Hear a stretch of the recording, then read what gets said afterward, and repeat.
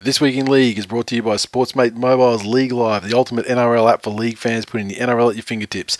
News, scores, TV viewing schedules, match day information, and more. Search for Sportsmate in the App Store or Google Play to download League Live today. Good stats. This Week in League, Corey Norman and James Seguiaro misunderstand the concept of an NRL spine by tapping into opposite ends of the same one. Gentrification running rampant in Redfern as Paul Carter is evicted for being a drunken degenerate. At least Dylan Walker didn't punch something that resulted in an AVO. And we preview all the action for round 19 of the 2016 NRL season. All that and more This Week in League.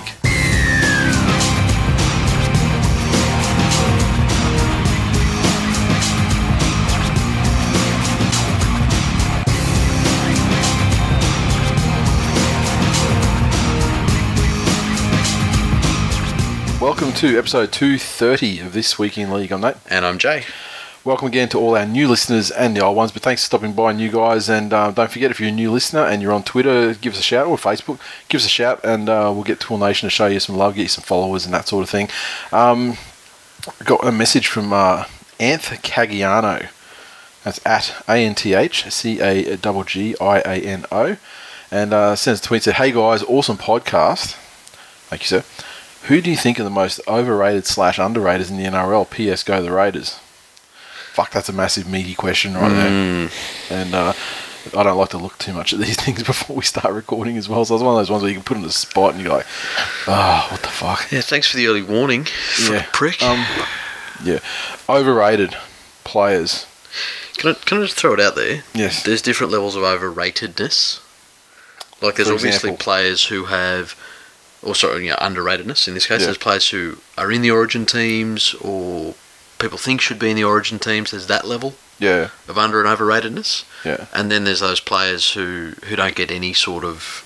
So they don't get any credit at all, but they're not world beaters. But they're, let's just say that they're ones that...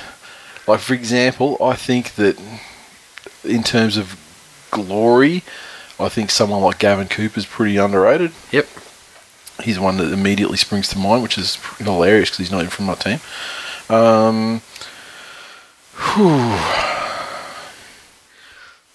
Overrated. Clearly, fucking Blake Ferguson's overrated. Oh yeah, he's overrated. I think Dugan's overrated. Yeah. I think like you want to talk about. You remember Dave Simmons? Who used to play for Penrith. Yeah. Like he was close to the leading try scorer 1 year. Yeah. Yeah, given he was a winger and had to catch a ball and fall over the line. Yeah. But as good wingers do, will never ever be mentioned in any sort of great try scorer capacity. There's that sort of underratedness. He's not underrated in the eyes of the Lord, though. No, he's not. He's one of God's special children. I was thinking for like a religious song to hum, but I don't know any. All I could think of was that George Harrison, Hari Hari, my sweet. I really want to see.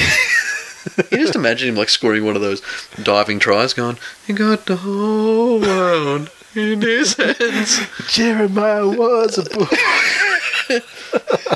He ran close to the sideline.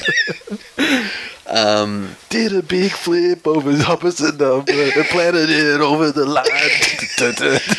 Try to the boys.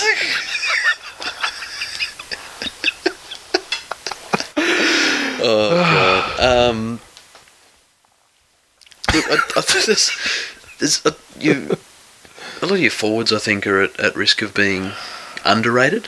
But the other thing is these days, the minute a player shows any sort of talent, they're instantly the next someone. Yeah, so in this day and age, maybe underrated is not possible, and overrated is underrated. Like there's been a lot of talk recently about Croker. Overrated, underrated. I think he is. I think you're right. I think he's underrated. Moylan's overrated.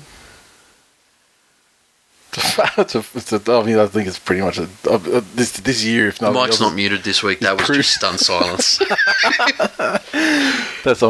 He's only going to prove it more tomorrow night. Let's be real. Starting at 5'8", for fuck's sake. Jesus fuck. They really just want to kill that kid. They just want to kill his entire fucking vibe. Yeah.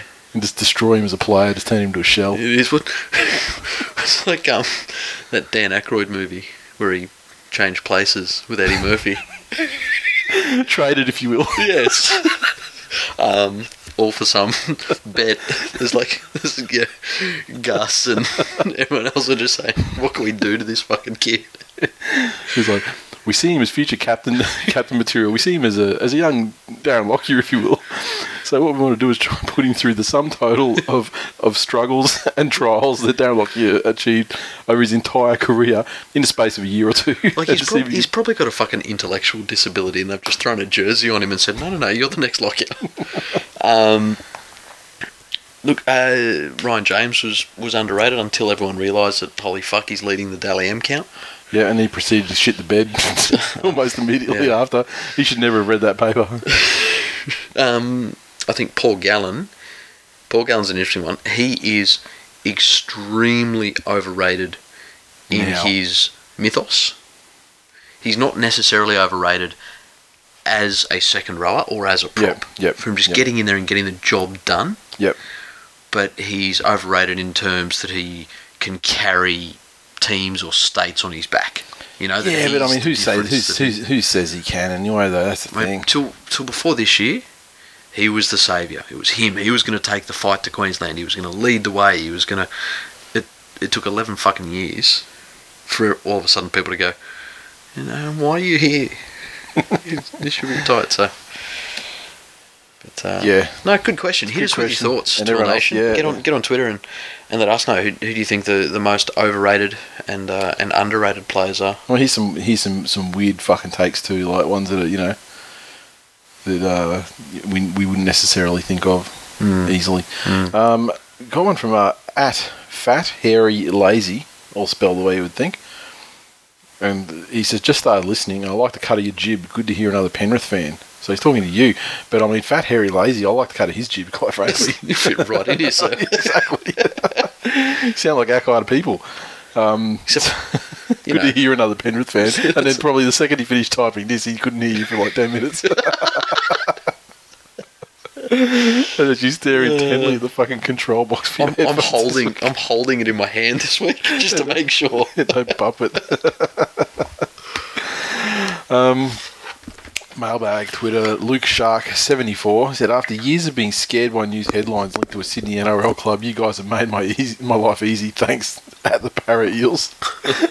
Well done. That's true. As a Sharkies fan too, they did have their well, I guess what am I talking about? The entire history of the club.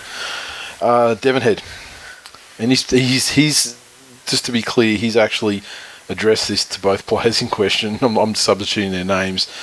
Can't Siggiaro and Corey Norman play finger cuffs in the privacy of their own home without sex pest wanting to see it?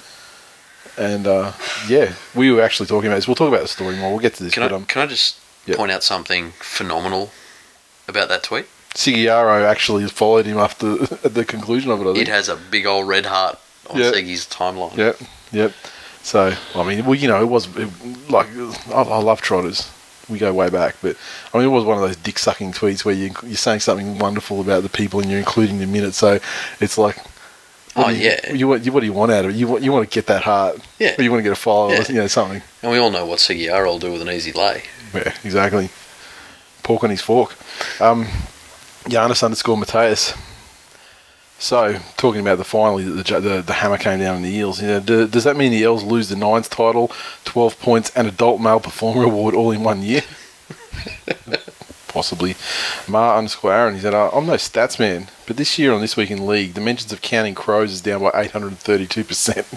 Hashtag new dad paved paradise, put up a parking plot. That's because the Counting Crows are shit. This is a refreshing take for the show. And I don't need to wear flannelette shirts and pretend I'm sad to convince women to sleep with me like it's the early 90s. Yep. Like the writing was always on the wall. Like Mr. Jones came out and they just played the same chord progression, and there was no ebb and flow in the song. Flow in the song. It was like a hungover Nirvana. Yeah. Not that I was ever a big Nirvana fan, but it's like another song that's on my shit list as well. It's like Learn to Fly. Like we bring out Nirvana, like Foo Fighters, like Learn to Fly. Same boring chord progression. Like there's no like ebb and flow to it or anything. Like it doesn't build there. It's just there. In the bin with all of it. Melt the vinyl. Erase them from the public record. Paraman Mark II. And then I just want we'll address this all in one go. Did anyone else have issues hearing Jay on the TWiL potty? Follow Spasminaut. What's with the sound this week? Have you got Farah doing the editing? Ash Silence is golden. Timmy McIntyre at Tim McIntyre. More eps with Jay's mic turned off or turned down low. Mr. McIntyre. Yes. You are fucking hilarious. I really hope that you're ripping off other people's jokes, because if the quality of your stand-up is anything like the shit that comes out on Twitter that's your original stuff, you're in need of some very, very serious help. What you mean to say is we love you, Timmy. You've been a very staunch supporter of the show for many, many years, and look forward to your comedy set that you're going to do for us at El Loco at the end of the year. It better be a fucking rip-off of a Seinfeld routine or a Chris Rock routine. It looks like Jay's going to be your heckler. Just to be fucking funny. Jay's going to get some fucking tacos into him and start heckling and shit. A couple of Coronas. Do they still serve glass bottles in Sydney? As far as I remember, I was last year drinking out glass pints and everything. Yeah, no, I'm pretty sure it was glass. Yeah, good. Learn to dance, motherfucker. Probably that fucking movie, that Casualties of War. Sean Penn and Michael J. Fox. Just shooting that one-legged Viet Cong. That's what I think of when I think of dance, motherfucker. At Occupy Duckburg. Just caught Jay say we, referring to the Panthers. Big Brony's lost and he's jumped to his second team already. Ash, history repeats. I don't know what it is about this fucking co-pilot seat. Hang on, was that like a troll tweet, or is he seriously thinking that I'm a Broncos fan and said we about the Panthers? A troll tweet from Mupp? Surely you jest. I know. It's hard to tell. It's hard to tell. Hashtag sarcastic on it next time. Yeah, well, it's like with history, Mupp, you were to know what was, the way you were supposed to respond to that. Okay. Yeah, it was a troll tweet. He was saying that you were a Broncos fan first, like Glenn is. Penrith fan second. Yeah, okay. Like Glenn is with the Tigers. Yeah. Again, low-hanging fruit, but, well done. Low-hanging fruit for you is X-Factor. Bullshit. That's sitting on the ground. Half-rotted fruit. Yes, but it's still sweet. The black of the fermented. The black of the berry is sweet of the juice. Tater_chips. Pretending to watch TV to avoid group conversation, but listening to This Week in League instead. I think she missed the quotes around group conversation. I think she was like Matty Johns in it. Ah, okay. That's fair too. I mean, I guess. Mikey Smokes. Warriors have a pretty good squad as far as lack of scumbags go. So that goes to our conversation last week where we were talking about teams that have, offenders of various things in there. Yep. And, I'm just trying to think about it. I mean, they got rid of the legend who got a gobby on the run. And he's, which is just, it's like that's actually a cross against them. But, the gobby's not the scummy thing. No, it's not scummy at all. The scummy thing was firing him and demoted him to reserve grade for most of the season this year. We were talking about before. The actual offence was Snapchatting while driving. Yeah, but even so, it's not like he ran over anybody. It was a hypothetical offence. It could have gone very wrong and he could have ploughed into like a fucking pedestrian crossing outside of school. Fucking hate it for you to be the prosecutor if they'd have caught the 9/11 people before they got on the plane. Fuck. Well, I dare say that it's a hypothetical attack. Yeah, but that was an actual attack, and they actually had the intention to do that as well. I mean, all Connie had the intention to do was busting it up inside Blakely's mouth. His intention wasn't to plough into school or bus a load of children or something like that. Because that would be crazy. Mr_Wars from Kensington, London, according to Twitter geolocation. Do we have to listen to Jay while we have sex? It's weird. And that's his girlfriend on him trying to be time efficient while on holiday. That's phenomenal. It's a birthday today. Happy birthday. There you go. You get to listen. You get to have sex and listen to Jay again. I was just about to say your name, but I thought I'd better not, just in case. Just in case you're terribly ashamed of Eddie. But Sam, right now is where you need to get your earbuds or something. You've seen Private Parts. Mm-hmm. Yeah, so just in unison, we'll get the old.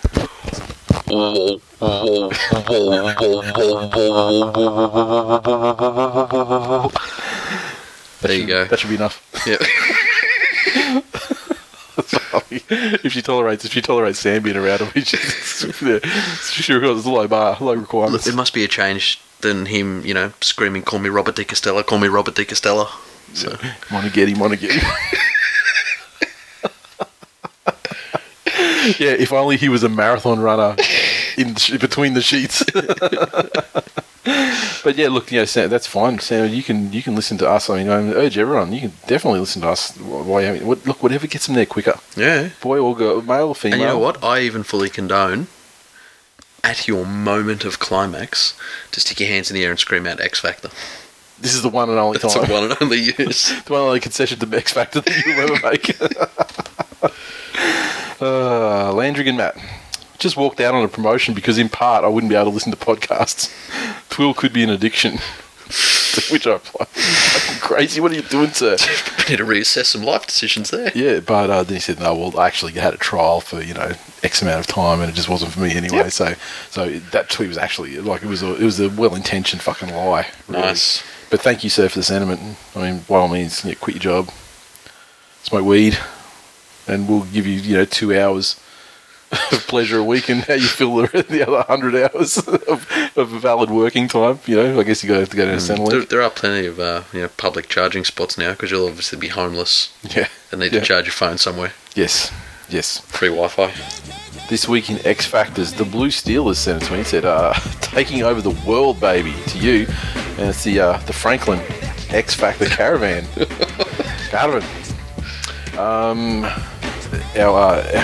Our recently birthed This Week in Cost Jason account at TWiL Cost Jason that X Factor utility superstar could be on the market. Imagine, Jay, if his man landed at Penrith, and I assume it's out of League Week or one of these. And it's that the Cowboys have managed to keep most of the big guns from their premiership winning team with the exception of James Tamau. But I'm hearing they're resigned to losing consistent utility forward Rory Cross-Jason for next season. The Knights are desperate is up front and leading the race to get Cross-Jason on board. Blah, blah, blah. Grew up in this, Poor cunt. Well, I just think you guys have had all sorts of trouble with 9 though. Oh, if by trouble you mean an injury. You've had trouble with injury and trouble filling the spot, and then your other number 9's in England now, because he's fucking getting down on gangbangs and associating with low lifes. And in hindsight, it was probably a fairly poor decision to release him at that time, wasn't it? I think it was a pretty. You just got to wonder how much the clubs knew about this imminent sex tape thing, and what really and also what's really going on with the organised crime figures and stuff, because there are clubs that are fucking screaming out for a good 9. Yeah. And he should have been able to walk up to 3 clubs easily. And if you get a run somewhere. Cast your mind back to 18 months ago. Yeah. He was being touted as a utility for Queensland. Cowboys didn't want to lose him. No, not at all. So, and now they've obviously they unearthed Granville. Yep. So that worked out great for them. But at the time when he was leaving, no. But I'll tell you what, above all else, at least he's not Robbie Farah. I prefer him to come to the Panthers than Robbie fucking Farah. Yeah. You could have stopped. You could have brought Farah over. Gee, that would have been just the sort of thing Gus will do too. That would have been tremendous. Although Gus is, he's on a shat on the old. Actually, he doesn't like Robbie. Okay, we're safe. So, this week in Luke Dawn, boys back, and I hear. I haven't listened to it yet. I'll listen to it when I'm editing. But I hear that they've inserted a little something for you this week. So here we go. Really?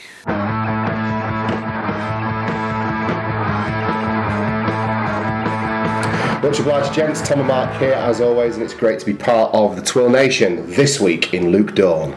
And we start on Thursday night. Warrington were 40 points to 14 victors over the Salford Red Devils. Louis Karma truly demonstrated its ability to travel hemispheres and transcend competitions, as Salford's Super League place is now under threat, with Malfi owner Marwan Kukash threatening to abandon the club after Salford's 6 points deduction for past salary cap indiscretions was upheld. On the pitch, it wasn't much better. Sandow's 2 40-20 kicks and 2 try assists for Wyatt were almost as important to the result as Salford's flimsy goal line defence was. Okay, over at Hull FC, it was Hull 15, Leeds 20, and of course James Seguiro's debut for Leeds confirmed what we all expected, which is that Penrith have got the worst end of the swap deal with Zach Hardacre. Seguiro added X factor out of dummy half and was ably supported by some of Leeds' homegrown heroes, rediscovering their past glories. Ryan Hall and Callum Watkins most notably having their first useful performances of 2016. Hull was short of some big game names and some big bodies, with Ellis and Pritchard both missing out, and an in-game injury to Carlos Tumavave saw them become pretty one-dimensional in attack. Bottom side Leeds were able to knock Hull FC off top spot in this one. Over on the other side of Hull KR were 20 points to 19 victors over the Huddersfield Giants. It was a close and tense game between two of Super League's bottom four. Sam Rapira stood tall for the Giants yet again, but it wasn't enough. Ken Seo and Dane Tills were among the leading lights for Rovers as they nicked it, thanks largely to Giants' ill discipline.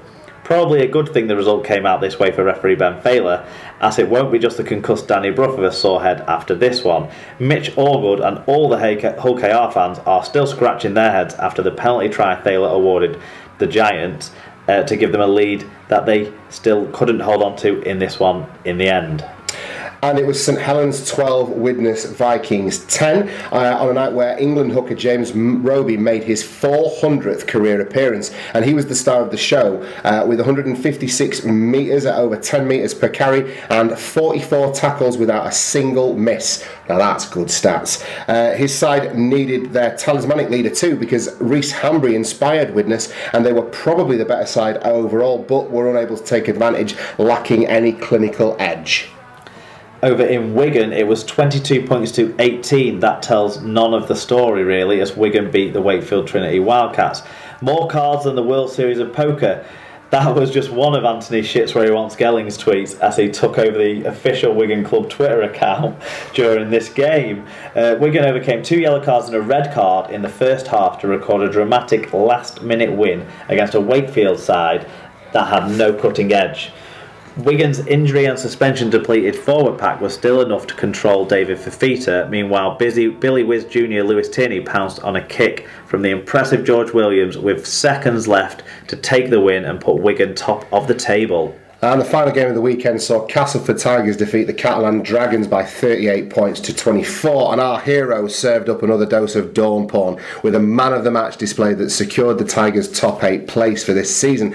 2 tries, an assist and 145 metres with the impressive stat line put up by the greatest Aussie to ever play the game, as he will continue his farewell tour of Super League's top table. Justin Horro was amongst Catalan's strongest performers, but the same can't be said of the fat touchy who was pinged for 5 penalties. The absent Glenn Blakely wannabe and Bubbles Carney was sorely missed for the Dragons, who will want to bounce back next week to secure an all-important extra home game ahead of the Super 8s. All that leaves, as we say, Wigan taking over at the top of the table from Hull FC. Wakefield Trinity Wildcats are the only team really with a twitchy bum now at the bottom end of the top 8. They can possibly be catched by some surprise results in the 2 remaining games of the Super League regular season. Salford, Huddersfield and Leeds are condemned to the qualifiers and will fight against Championship sides for their place in Super League next year. Hull Kingston Rovers may well join them next week. Membership, all the components have arrived, so it's time for shipping. It's a pretty big undertaking, so I'll be doing them over a couple of days, but the first shipment will be going out first thing tomorrow. So get excited. Memberships will be on their way, and it just depends on how many I get packaged up before lunch with the other packages that I'm doing. It's a big shipment day on Wednesdays usually for me, so yeah, I'll be packaging all that shit up, and yeah, so hopefully, I hope I can get most of them out tomorrow. That'd be great if I could, because packing stuff in boxes is great because you just go tape, sticks, yeah, but like packing stuff in satchels. Yeah, it's fucking annoying. But yeah, they're going out, guys. So you get excited, and I was stunned when the last component. I wasn't expecting it for like another week, and worst case scenario, and thankfully it came pretty much best case scenario. So it was great. We get them out of a week earlier than I'm expecting to. Underlooted 7 tweeted said, "Finally got off my ass and sorted out of this week in league membership. Don't let me down." I'm not sure how we could let you down. So you know what you're getting, and you're gonna get it. The fucking the wristband things turned out amazing too. Yeah, nice. I was very fucking happy with those. Them and the shirt are the awesome pieces in there for me. Still scarf talk on a Bloodbuzz head. Just add an asterisk to the scarf. Yeah. And it's Mutsy. Scarves talk. I only got on board with TWiL late last year, and so that ship had sailed. Would definitely buy a scarf. So I'll figure something out and see what we can do. And we'll put it to the masses over the next couple of weeks. And once these memberships are fully in the rearview mirror, and then we'll go from there.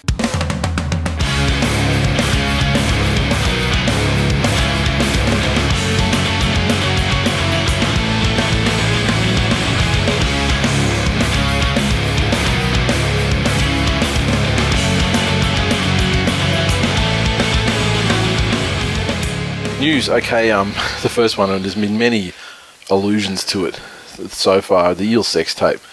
There's a video of Corey Norman involved in a sex act with a naked female, which was filmed by the woman.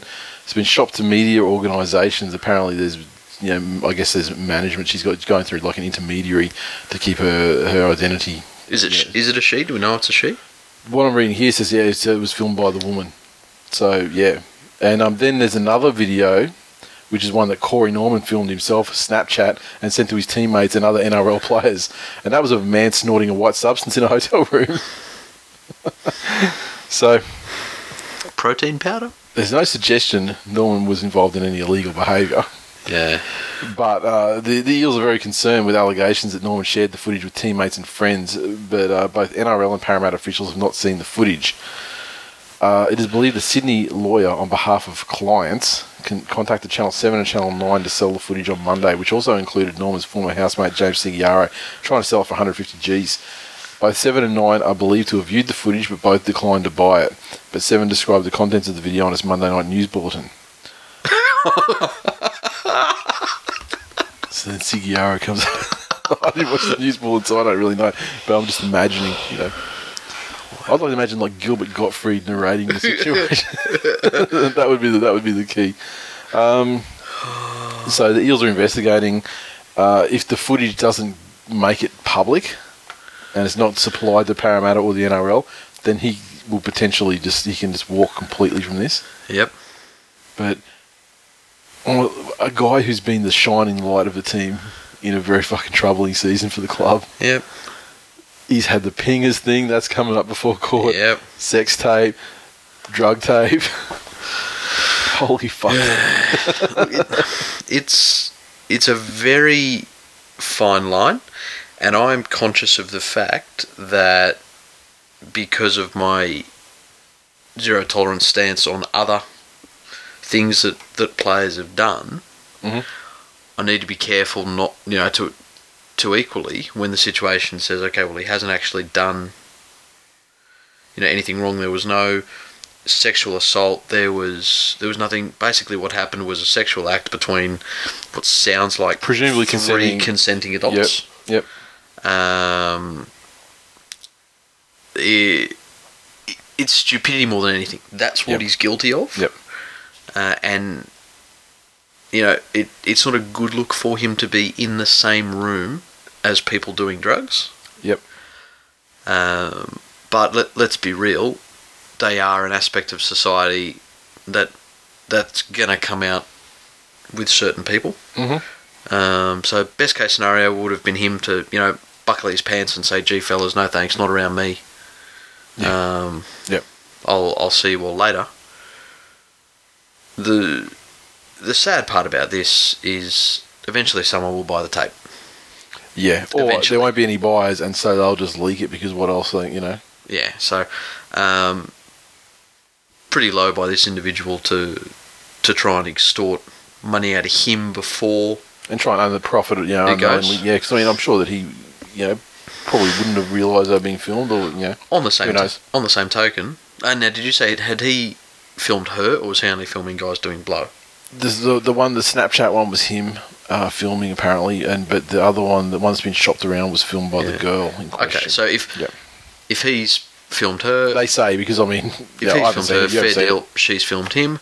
Unfortunately, if you're in the public eye, this shit's gonna happen. Yep. You don't want to go around thinking everyone's out to get you, but But if you don't know people, Yeah, or if well, you're not Tim Manor comfortable in said something about it too, saying that, like, he didn't defend the actions, but he did highlight there was a growing trend of players that have been targeted by members of the public. If you remember the same thing, like Mitchell Pearce is a loose fucking individual doing some dumb shit. Yeah. However, he was like, just general, just randoms, that he went back to their place and one of them filmed him, and that's how that all blew up. Yep. And so he said everyone's a target who plays professional sport. Yes. You've got to realise there are people out there who want to benefit from your private life. No matter who you are, if you're in the spotlight, you're a target. Not personally, but I've seen behaviours where people seem to target celebrities and try to take advantage of them.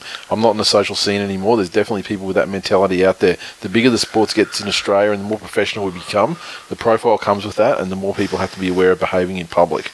Yeah, Tim Manor just sticks to Hillsong and their child abuse compounds. Anti-gay funding. Fucking hell. Yeah. Warrior genes, mate. And if you lined up all the things that's happened to the Eels this season, this has probably gotten more play than it would have because it's the latest in a string of. Yep. At the end of the day, sex tapes have launched careers. I'm imagining that if someone ever actually gets the footage, what happens is that Corey Norman's there in the room. He thinks he's going to fuck this chick. He knows he's going to fuck this chick. He's telling everyone he's going to fuck this chick. But then all of a sudden, Ben Hunt and Dally Cherry Evans and Anthony Milford run in and fuck her first.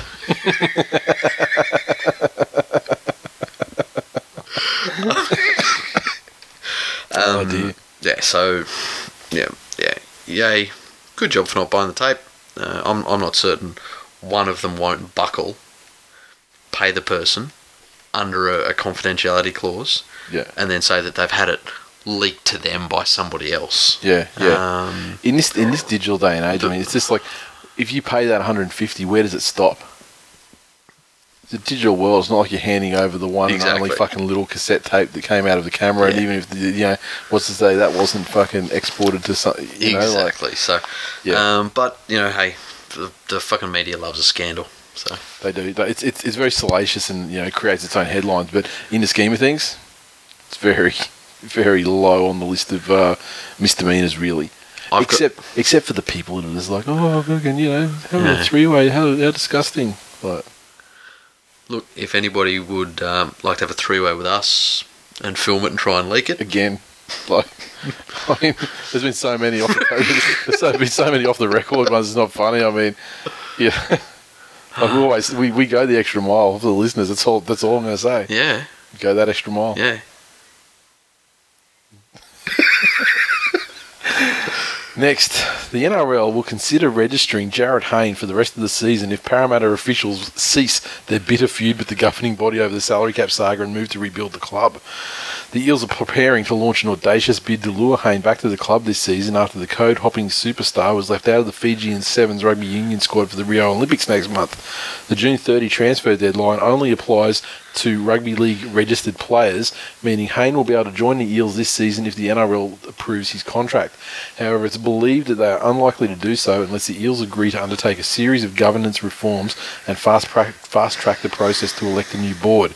The Eels would also only have room in the salary cap to squeeze Hayne in for this season if they agree to Kieran Foran's release request from his multi-million-dollar contract, which is close to being finalised. It's estimated the release of Foran would provide the Eels with an additional 250 Gs for the remainder of the season, which is close to Hayne's estimated value for the final 3 months of the rugby league financial year. I just think, I understand that they could do it, with Foran. I understand they could make it work, figures wise. I still think it's just such fucking bullshit, though. Like, these guys can continually rot the cap for years. And I was on board with the penalty that they were given at the time, months ago when it happened. But they've taken so fucking long to have drawn out the process to actually implement the penalty. And then they implement the penalty and like 3 days later, more shit comes out. Yeah. It's like the fact that they didn't, when they're busted, that they didn't come clean and like all the cards weren't placed on the table then. And they're still fucking doing stuff after they've been punished. I mean, at what point do you just go, this is a fucking never-ending quagmire of fucking cheating cunts. Yeah. We've tried to deal with you guys. You haven't fucked off. The 5 of you guys that handle it all, you haven't fucked off. So if you can fuck off, you haven't cooperated with it, because I saw a video with Greenberg and he's saying, look, they have refused to cooperate in any way with anything we've done, so I have to come to this decision to bring this, implement this fucking thing. So they haven't cooperated at all with anything. So at what point do you just go, fuck it, you're zeroed off, no chance of finals, go fuck yourself. Yeah, you can have Jared Hayne next year. By all means sign him next year, but fuck you cheated your asses off. You didn't cooperate with us. Things like, dispensations and shit like that, and things that require us to rubber stamp, that shit happens to teams and organisations that fucking play ball. You guys haven't played ball one time, go fuck yourselves, come and talk to me next year. See, they wouldn't have to grant any exceptions, though. No, but they have to rubber stamp his contract, though. They have to register him to come back. Yeah, but which is, again, just a formality. There's nothing that would prevent them from doing it, so you would assume. No, it's nothing that would prevent them from doing it other than their willingness to do it. So it's not like they're asking for an exception or anything. If it wasn't the Eels, and it was another player, like we just bought on a mid-season transfer or on loan from England, there is nothing that would have caused them to not do it, as long as our cap was in order and paperwork was in order. Everything was in order. Yep, that's exactly. Yep. So that I don't think should change, because it's the Els and Hayne. The first thing though with the foreign situation, I got a nasty feeling that this may turn into the new, I don't want to be at this club anymore. Yeah. The Sonny Bill situation was so messy, it kind of didn't become a standard operating procedure. But it's that case now, and it'll be really sad if it does, that people are using a condition that is real and debilitating. He's not the first to do it, just to get out of a contract. And I don't think he is, to be honest. I mean, he seems pretty fucking messed up, to be honest. Yeah. Like, I mean, I got no love for the dude at all, but like, he does seem, to me, it does appear to be very legitimate issues. What I've seen some people bleeding about on Twitter is that, great, if we let him go to get Hayne, then what happens if he comes back next year and plays for another club? Well, okay, that's the price you pay for taking Jared Hayne. Don't release him. Yeah, and then fucking wait till next year to get Hayne, or whatever. I mean, figure it out. Talk to Jared and taking less or something. Yeah. So as long as everything is now above board with the cap, and who can say that it is, I don't mind the NRL using him as a pawn to get things that they want to happen moving and to get a timely resolution. It seems like that's what they're sort of doing. Around that though, I don't know what Jared Hayne's intentions are if he can't go back to the Eels. Is he in a situation where he's saying, hey look, Eels, I'd love to come back for the rest of the year, but if I can't, no worries, I'll just train privately, or I'll fucking train with you guys. I'll go to East. That's what'll happen. And I'll come to the Eels next year, or will I turn up to East? Yeah. I haven't read anything specifically from Hayne, but I did see a headline and a little quick blurb that said, I don't think it was from his mouth, I think it was from friends or associates or something, saying that that his return was a business decision.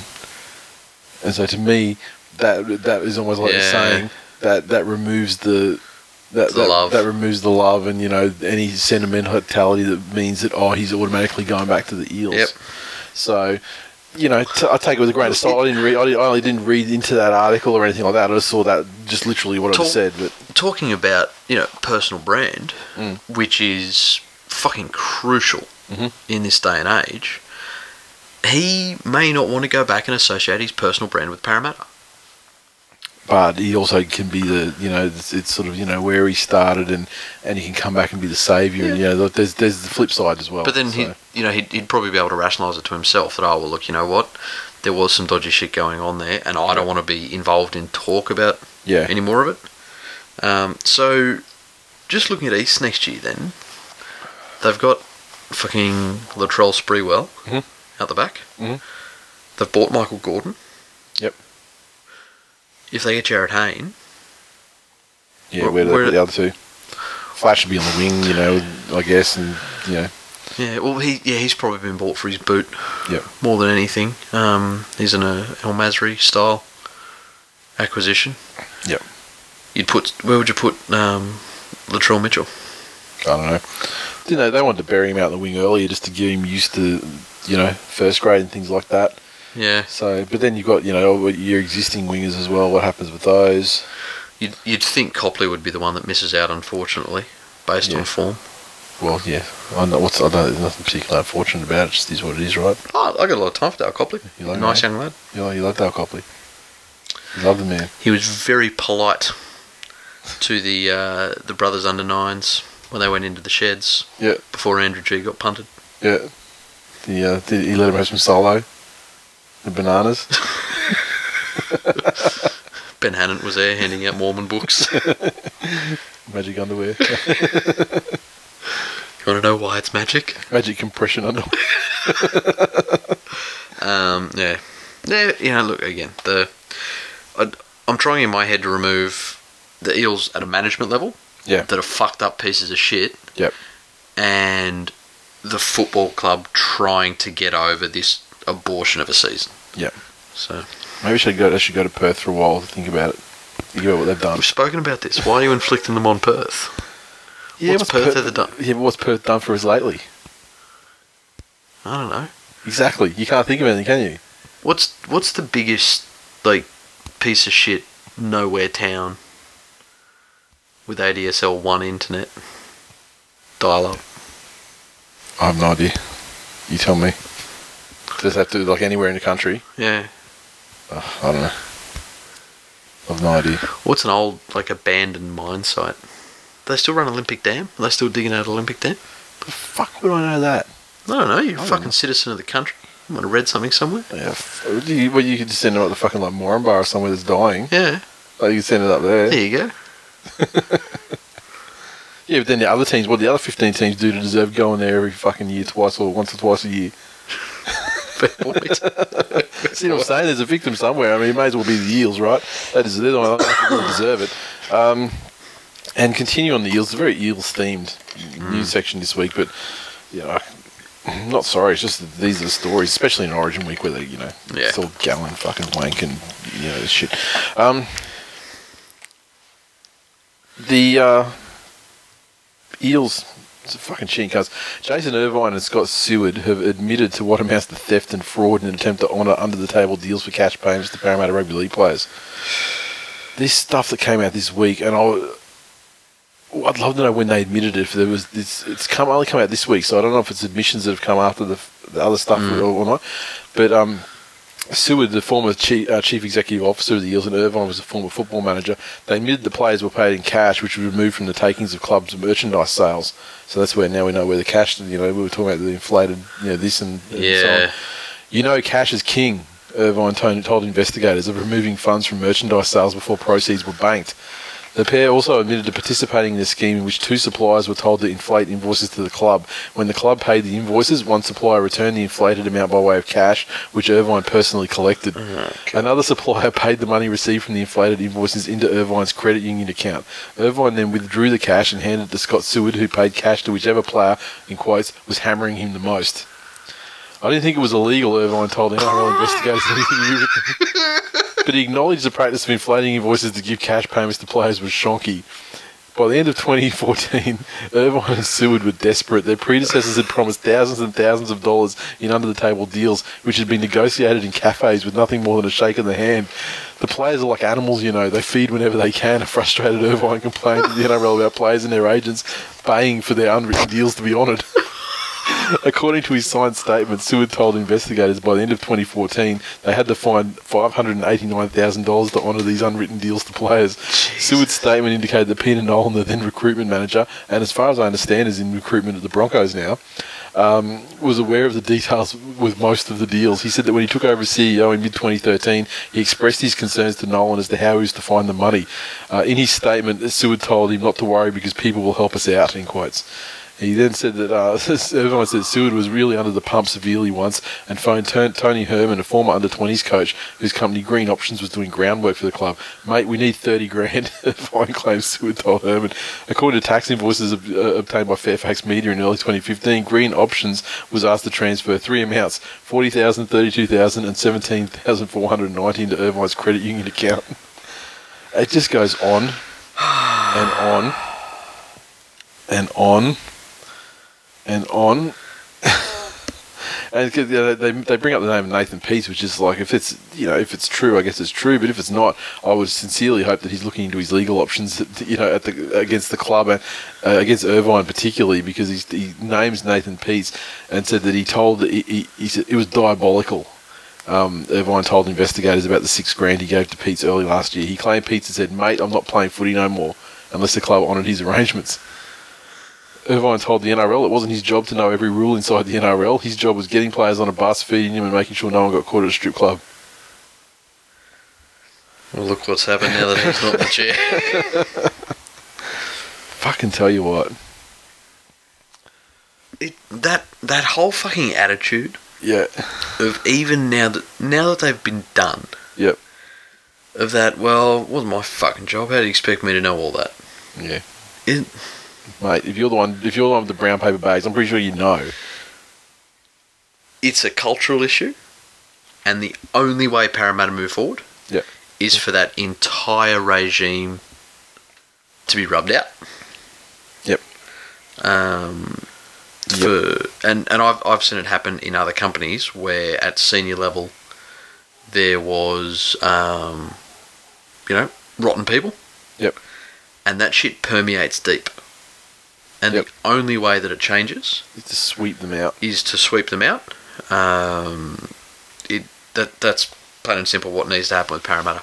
Yep. I again sincerely hope, and I've said this before, that the NRL is actively communicating with whatever law enforcement agencies are applicable in these situations, be it the tax office, be it feds, be it anybody, to have them prosecuted not only from an NRL standpoint, but for all of the other dodgy shit they did. Yep.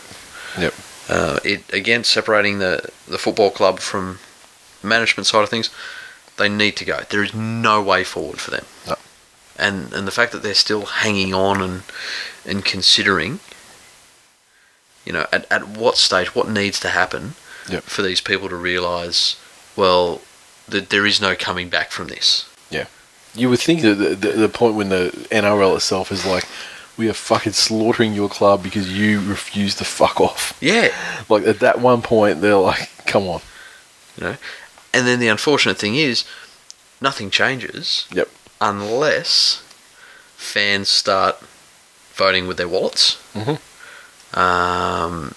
You don't want to be so fucking powerful. An empty Parramatta Stadium. Yeah. An empty Parramatta Stadium with a campaign on social media somehow to the players saying, this is not for you. Yep. This is for so we get the cunts that got us into this mess. Yep. And as soon as the money starts to dry up, then the club has to act. Or maybe they could do something where the fans go to the game, but then they stand up at a certain minute. That's a powerful form of fucking support, especially or protest. Yeah, especially if it's only like 3 people doing it. They can stand up at the 12th minute or something to lament the 12 points they were docked or something. Wow. Symbolic. So powerful. But until people start voting with their wallets, which is tough to do when it's a team you're passionate about. Exactly, you don't want to. You want to. You're like, I'm the guy. Like, I'm fucking supporting these cunts through thick and thin. Like, there's still exactly. I'm there for the players. Yeah. But as long as people are still buying tickets to those games, as long as people are still fucking jotting down to Peter Wins to pick up their jerseys. Yep. They won't get the fucking message through. Yep. And it will never happen because like the players actually are really digging in. Yeah. As evidenced by the game last week. So the fans will always want to support that. So it would be impossible to get buy-in, I think, for like a complete 100%. And it really needs to be 100%. You can't have like one guy in there just with like come on, the boys. Fucking all day. Just like one dude in his cabin just fucking chucks a beer bottle onto the field. They go, oh, it was fuck. Oh, fuck. And you can just hear every word because he's the only guy. This one guy's talking to himself like a crazy person. Every time they pan to the crowd. You'd hear like the sideline dude, like you'd hear his voice just like echoing around the crowd because there's no noise to drown him out. Oh, he's funny. Just quickly, Dylan Walker, fucking dumb cunt of the week, and I mean, we've never really had that as an official award, but I mean, he would have, at least collected it for the second time if it was a real thing. Fined $10,000 by Manly for punching his apartment door on Saturday night. The statement said that his partner drove him to St Vincent's Hospital for x-rays and treatment. They met with the Sea Eagles officials. They admitted he struck out with frustration and stupidity when he had trouble opening the wooden door to his apartment. He'd been out with friends until 10 p.m. on Saturday because Manly had the bye. So obviously he's pissed. I mean, we've all been there with the door. I've never really thought to punch it though. Because it's drunk. I mean, as drunk as I've ever been in my life, I still realise that that's not a viable way to open it. It's not really a way to open the door. It doesn't work like that. It's not the Fonz. It's not a jukebox. It's not a jukebox. I mean, it's not going to work just because you hit it. And you're not the fucking Fonz anyway, let's face it. Was he trying to punch a hole through it and get it from the other side? Reach through. Deadlocks don't work like that. I don't know. What I hope is, I sincerely hope, though, that it's not just like a solidarity cover story. You know what I mean? Yeah. And I'm not saying he punched her or anything like that, but he punched the door because they haven't fight or some bullshit. I hope it doesn't come out that it's something like that. I mean, I'd much rather think he's a dumb cunt than actually a low life piece of shit. Look, I'll tell you what, if they were having an argument and he was pissed and he still haven't had enough sense to punch a door instead of a person. Well, I mean, it puts him, far ahead of some other examples. Yeah, exactly. Look, tough one. Obviously, the clubs handled it the way they saw fit. Yeah, and just at a time with injuries and whatnot.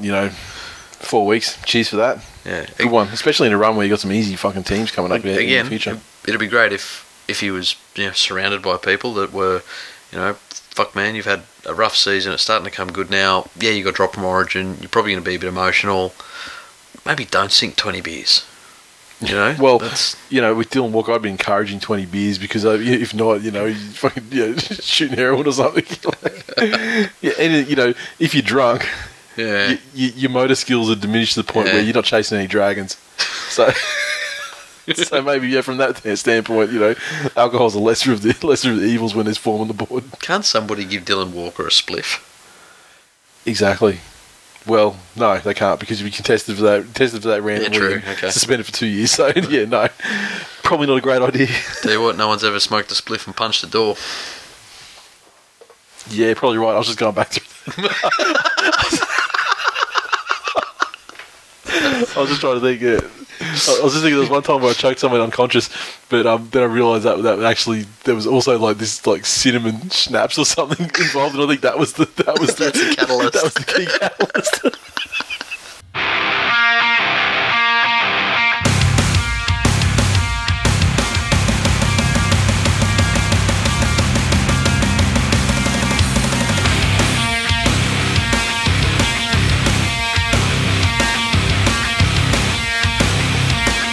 Recaps. This week in League is brought to you by Sportsmate Mobile's League Live, the ultimate NRL app, putting the NRL at your fingertips. News, scores, TV viewing schedules, matchday information, and more. I hope you guys got onto the People's Player polls after the matches. I haven't had a chance to get in touch with the guys to see if they saw any spikes or any interesting results. I mean, I would love to have seen... can we skew that? Can we skew it? This week we get 6 games. When we go into the games this week that are coming up, let's try and find someone to be the People's Player and see if we can get a real Scott Minto up. Force Sportsmate to change their entire feature to Scott Minto of the week. On that note, someone sent out a tweet. There was a picture of a fucking Broncos training. It was something like the legend returns, and it was Lockyer. Yeah. I had to fucking triple take at that photo because at first glance I thought it was fucking Scott Minto. Well, I mean, it's pretty much undeniable that they do share DNA. There is some genetic. Yeah. And maybe that's why Scott Minto was so amazing, because he was like the lost Lockyer. It was like the bizarro Lockyer, grown in a lab somewhere. The lost Lockyer was the one I can't remember his name, the one that played for East up here. His brother. But then Minto's he's like the Jon Snow of the Lockyers.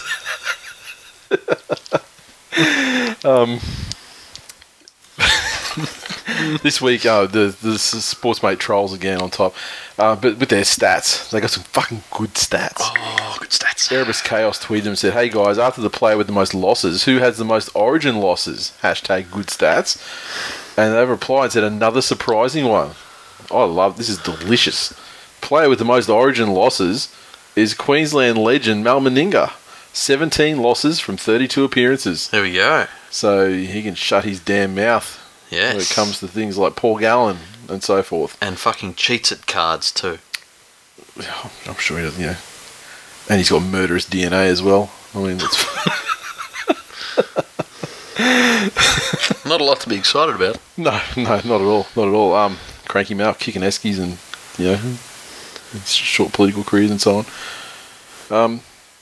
And then I said, "Oh wow, what a loser!" Remind us of his coaching record, because I remembered the whole esky kicking and how ill-fated he was.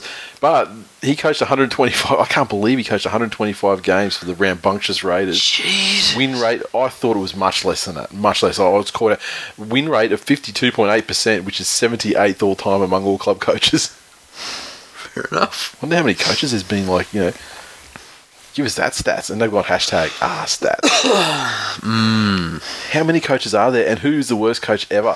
I think we need to have a criteria though, because I think if a coach came in first season, shat the bed, get fired, like they might have like a 12% winning record or something, but they only coach for 7 games or something. You need at least a 2-season sample size. Let's say 1 season, full season. Let's give them 26 games. You think?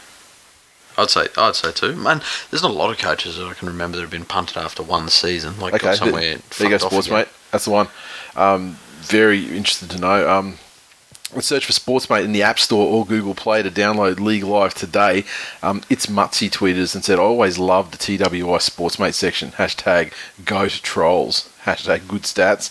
And Rpop said, "Thanks for the League Live Apple Watch tip in last week's episode, Jay. I'm all over it now." Get over it. That's good. Yeah. Apple will be pleased to know that 2 people bought Apple Watches in Australia as well. I didn't buy mine. I've got a hookup. Yeah. I might need to get that hookup actually. I think the lady's thinking about getting herself one. So we can do that. So there you go. I think there'll be a new one out in September though. Probably the next. Yeah. When's the new bunch of Apple shit drop? Yeah, usually in September. So, but we'll see. She's sort of tossing up between getting one of those like a Fitbit with a screen. Or like the Apple Watch thing, so I wasn't trying to sell it on either of them. I was just like, well, it depends if you want to be able to change channel on your TV with your watch or not. It's pretty fucking dope. That's about the only useful thing apart from Sportsmate. That good, huh? Or, I can go here. Yeah. And I'll find a mate with an Apple Watch. Can you play Pokemon Go on it? I don't know. That'd be handy. So if I get my mate with an Apple Watch here, see that little thing that's touching him? Oh, that's the heartbeat thing. No, I can. Oh, okay. And you're sending him a picture of a cock and balls. This is riveting listening. Yes. So okay, so you're drawing an a cock audio and balls. medium. Okay, so you're drawing a cock and balls, and then what's he going to do? Send back like? Well, he'll get a little tap on his wrist, and all of a sudden he'll look down, and there'll be cock and balls there, and he'll see cock and balls. It's changing the world, people. Technology. And I'm convinced that that's all that happened this is after Jobs died. So how much? So how much cock and balls transfer are you getting? Like, is this like something you torment old mate with, like on the regular, or what? Oh no, just every now and again. Yeah. You can't let him get used to it. How does he respond though? Does he send back like, haha, very funny kind, or is he like? Oh, it depends. He'll try and draw some boobs or something. Yeah. It's not very good. No prize for second, mate. I just sent you fucking meat. Exactly. Fucking hairy balls. Oh, fuck. Get an Apple Watch and get Sportsmate on your Apple Watch. Exactly. And you two can send cock and balls to Jay. Hook him up as your Apple Watch friend. And get crazy creative on the Mr. Squiggles. What's he done? Did he come back at you then, or what? No, not yet. On to the games from last week. The Parramatta Eels 22 defeated the Sydney Roosters 18 at Pertec. Crowd of under 8,500 in attendance, and the Eels 22 tries to Michael Gordon. Manu Mao got a double. Clinton Gutherson also with a try. Michael Gordon 3-4 conversions. The Roosters 18 came from a double to Latrell Mitchell. Boyd Cordner also with a try, and SST with 1 conversion. Jackson Hastings 2 from 2. Did you see Manu interviewed after the game? I didn't see the interview after the game. He didn't stab somebody. He's either a complete psychopath. Well, he did do that time, or so yeah, the most zen, deep thought motherfucker ever. He's not Charlie Gubbins. Or he's been dropped on his head. The fact he served prison time leads me to believe A. Well, he's not like a political prisoner. No. Okay. Yeah. Actual prisoner. Yeah. I thought the Eels did fairly well in this one. When they lost semi early on, the game was fairly evenly matched, and both teams were trying to take the ascendancy. Yep. And I thought semi going off was going to be the straw that broke the camel's back. They'd have had so much shit going on. It was almost like wrestling. He'd that come back thing. and yeah. Of course Semi's got goes off early in the game. Yeah. He's gone for like fucking most of the rest of the year. So credit to them for actually sticking in there and not being completely fucked in the head. Yep. I do think against a more cohesive attacking side they would have been overrun. Mm-hmm. But Corey Norman is developing into a fairly good leader. Like, I'm fairly sure that with him and Seguiaro, he got to pick which end first. Mm-hmm. Renowned stick man as well. Yep, coming into his game. So, and he's always had ability and talent. And I've spoken before about Likes to party as well. Skillful players, talent players, and behavioural based players. Yep. He's always been that skillful player. And what you tend to get there is that these are people that have cruised through on natural ability, and they've always been told how great they are. And so taking risks isn't part of their repertoire. Getting their hands in and getting dirty isn't part of their repertoire because it's got a higher risk of failure. Mm-hmm. And they can't stand to do anything that has the risk of them not looking brilliant. But he's actually learning now that he can get in and really take a team with him. I'm not sure it's going to be enough for them this season, but you could see the people around him lift when he upped the tempo. Yeah, well, he's on contract too. And I saw a thing today saying that the Dragons are looking to offer him 200 Gs a year on top of what Parramatta are offering him to bring him over there. He's not worth that kind of money, but I think certainly that the Dragons would fucking use him. They could, but again, Corey Norman's played like Corey Norman this year on the back of some fairly spirited forwards at Parramatta. Yeah, and he's not going to get that at the Dragons. No, pack of cats. And I just hope that he's got someone giving him that advice. When I say cats, I don't mean Frizzle my nizzle. He's awesome. But no. Yep. Everyone but the Roosters, they've had their troubles off the field this year as well. But on paper, they're still a very, very, very good football side, and they should be in a much different position than they are. Yeah. It's like they can really drop a fucking year though. Yeah. They can really just put a year in that just everyone forgets. Yeah. Like grand final to fucking gutter to grand final. They can. In recent history, they are the swingiest fucking side. Like, it's crazy. Like, some teams have good years, bad years, but there's a difference between top four and the bottom half of the eight. Yeah, that's it. Yeah. But they'll just go fucking wild swings. When they tank, it's a Sherman. Yeah, the needle just flies from one end of the spectrum to the other. And it's the thing about Mitchell Pearce, talking about Corey Norman, he's developing that ability to lift a team and bring a team with him. Mitchell Pearce doesn't seem to have that. And I don't know whether it's a trust thing because of what he did to the Roosters and his behaviour caused him to be out all year, but he's out there trying and trying. The rest of the team aren't going with him. Yeah. So I don't know if that points to deeper issues. It's just the confidence thing, having a shit year.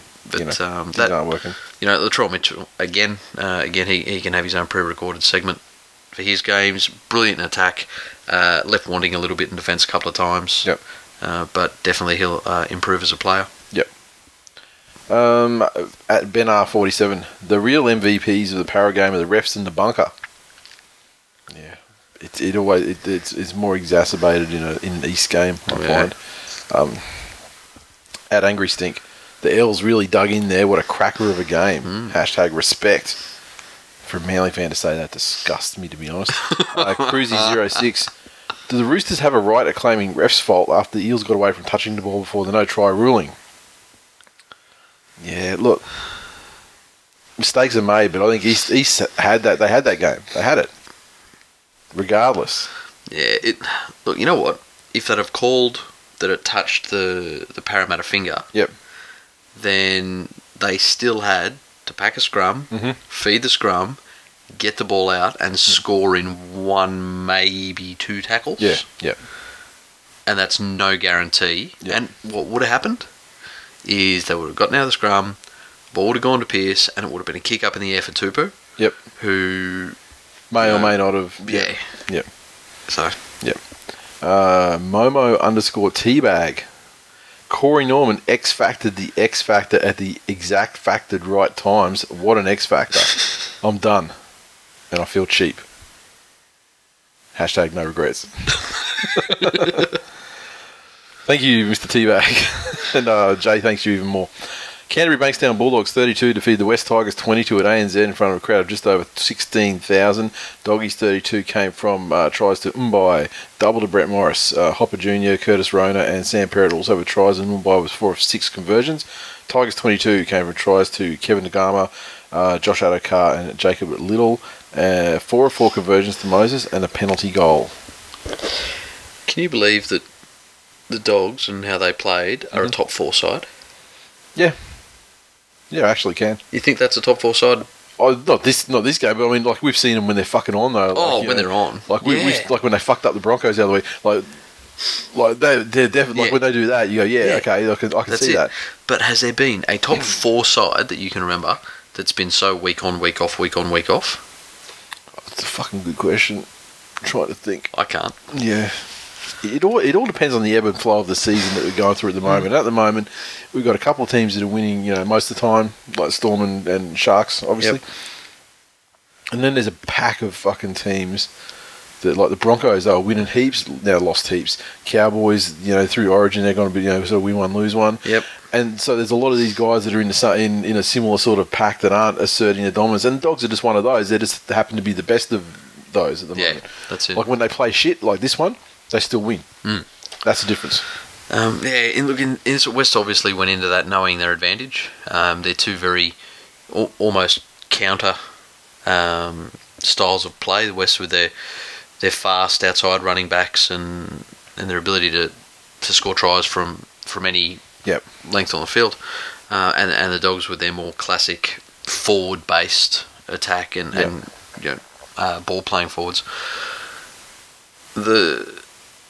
It worked well for West early on, and they also continued with that aggressive edge defence last week that saw them take more than a few intercepts. Yep. What they didn't do so well was adapt that when the Dogs caught onto it. So that's fine against an opposition of fucking simpletons like they had last week, where even after 2 intercepts we'd still throw cutout passes. Yep. Thinking that, this time it'll work. The Dogs were smart enough to go from spreading the ball wide early to the forwards dummying, having the defender on their fringe come in, and then that offload the short pass, which created space for the line break. That sort of thing. They're a young team, and they're going to learn that, well, if something works one week against this team, you can't just go and do the same thing against a different team the next week and expect it to work just as well. The Dogs' discipline let them down in that first half and let the Tigers off the hook more than once.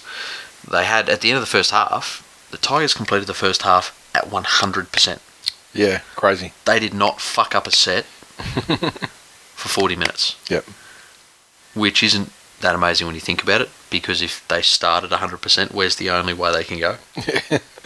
And the Dogs completed it at 76, and I think by the end of the game it was about equal at mid-80s. Yep. From memory. So for the Tigers to complete 100% of their sets, the Dogs at under 80, and for them to go into half time locked up, that's probably fairly telling. They went back into their shells in the second half, and I think that's what ended up costing them.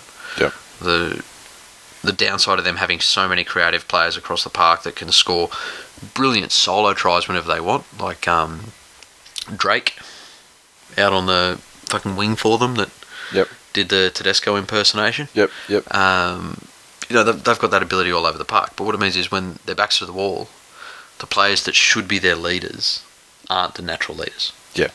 Brooks and Moses really didn't know what to do. Yep. And look, that'll come with age. It seems like they've been around for ages, but they're still a young halves pairing.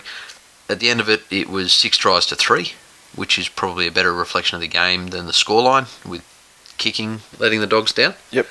Which is something I find incomprehensible. If you look at the kickers the Dogs have had, the El Masris, the Halligans, I mean, that's and before that.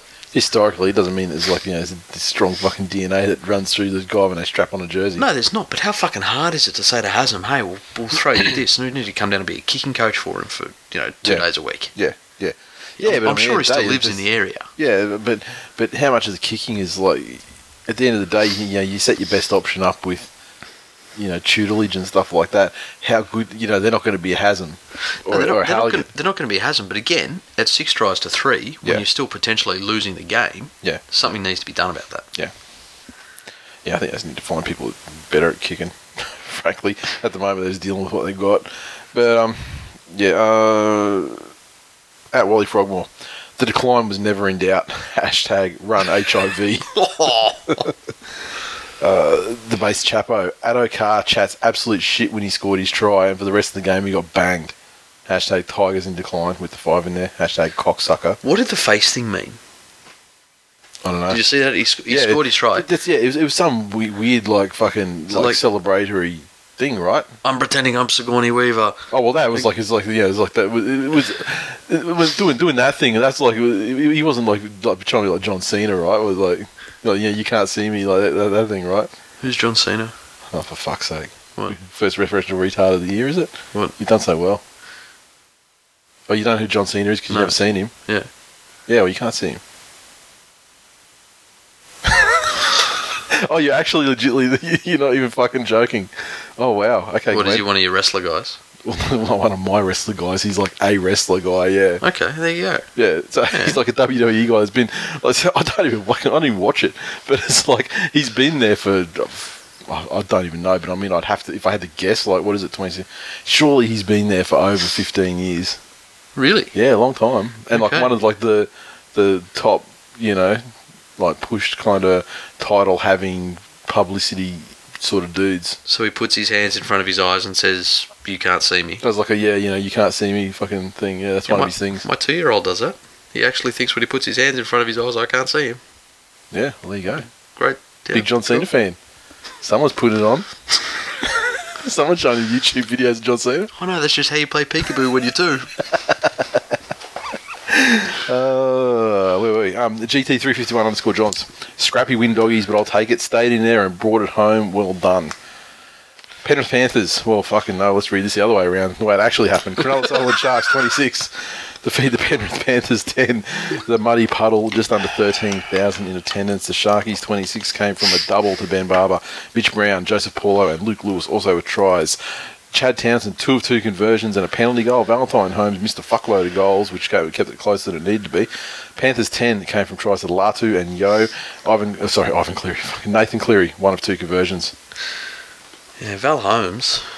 It was almost like he was distracted by something disturbing and it's almost like creepy that he'd seen. Yeah, like someone had tweeted him about ejaculating week in, week out for about 6 months, and he doesn't know if it's real or if it's a dream or if it. And could that person be in the crowd? He doesn't know. He's walking down the tunnel and he gets like a Miggs flick pass in the face. And then he gets into the dressing room and Flano's like, what did he say?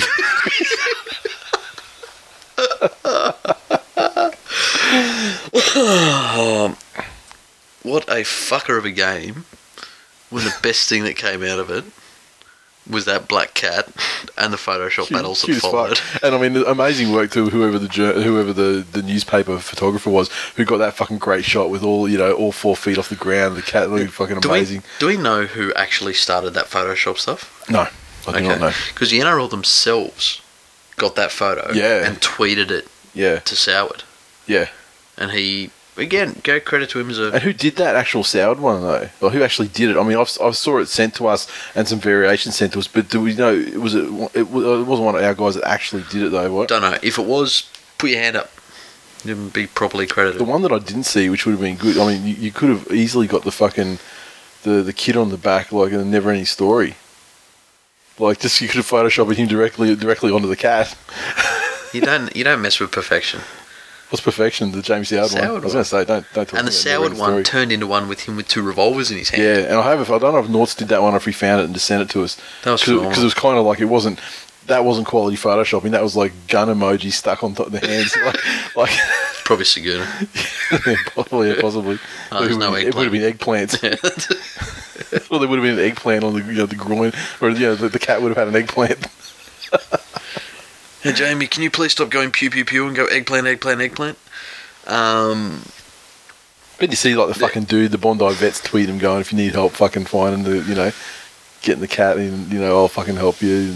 Just, it became one of those things. Yeah, good. Bring people together. Distract them from the terrible result. Much prefer we actually won fucking football games. There is, and, Penrith fan, friend of the show, and all-round nice guy, Perm, said it beautifully when we were chatting about this game. He said he's pretty much in worst fear territory from when Griffin was signed. And that's exactly how I am on this. Rugby league at its purest form is a simple fucking game. And there are 2 sides to it. There's attack and there's defence. And 3 sides if you count sex tapes. But yes, we have a team who exceeds at that unstructured style of attacking football. You cannot then have an unstructured defence. Well, no. Nobody knows what their fucking job is in defence. There's literally one time in history when a team with that attitude has ever succeeded. Exactly. Ever. Exactly. So, no. And you can't have players who aren't 100% on their job. If you look at the successful teams in the last 5 years, the one thing they've all got in common is that they were well drilled, which means that when they were fatigued, that when stuff got confusing, they had something to default to. Exactly. That was solid as fuck. Exactly. Yep. And there is nothing of the sort like that in Penrith at the moment. Right. To go up against, and I saw the shit, we've got no Moylan, we had no Mansour, and we've got other injuries, we've got, Tamari Martin's out, and Hiku's out and all that stuff. I don't care. And they've been out forever. You prepare your team, and your defensive structure, again, it's not like you're writing defensive plays and different formations as you do in attack. Some guys don't know what there's the whole thing comes down because one person doesn't know what the fuck he's supposed to be doing. That's it. Yeah. Oh fuck, they called Sparrow. Does that mean left or right? Yeah. You fucking kidding me? Yeah. The only thing that really should suffer when you got those players out is your attack. Yep. And if we'd have gone into that game and the attack wasn't brilliant, there was, one of the tries was off a crash ball, which is the simplest play in the world. But the defence shouldn't be like it is. Yeah. Ben Barber should not be able to make a break and then have 3 players so unaware of where the other one is that they all just pretty much pat him on the back as he goes through. Yeah. It's absolutely fucking farcical, and the best offence in the world is no fucking good to us if there's no backup in defence. And the players don't seem to realise that if they want to make the 8, and when we've been lucky, we've sat around that sort of 6th, 7th spot for most of the year, then they probably fooled themselves. Oh, Parramatta's above us, and we'll slide up there. Another slot, Where are you now, motherfuckers? Yep. there needs to be something done very fucking soon about the structure of that team, or all that fucking Griffin's legacy is going to be is fucking the heads of some bright young players. Much like he fucked the heads of Brisbane. And for someone like Phil Gould, who is usually... Something has fucking happened there, and I would love to get the real story. Will we ever hear it? I don't know. But I can't believe how readily accepted that move was by the fan base and by the media in general, and no one fucking just kept digging to say, no, seriously, you had a really badly injury affected season. The team didn't look that bad, really in the scheme of things. And I remember, you've got a coach that's renowned as he's clearly a fucking great coach. Why the sudden move when there was no whispers about it or anything? It was just like one day he's fucking gone. Who took a team of fucking half nobodies to within one game of the grand final? Yep.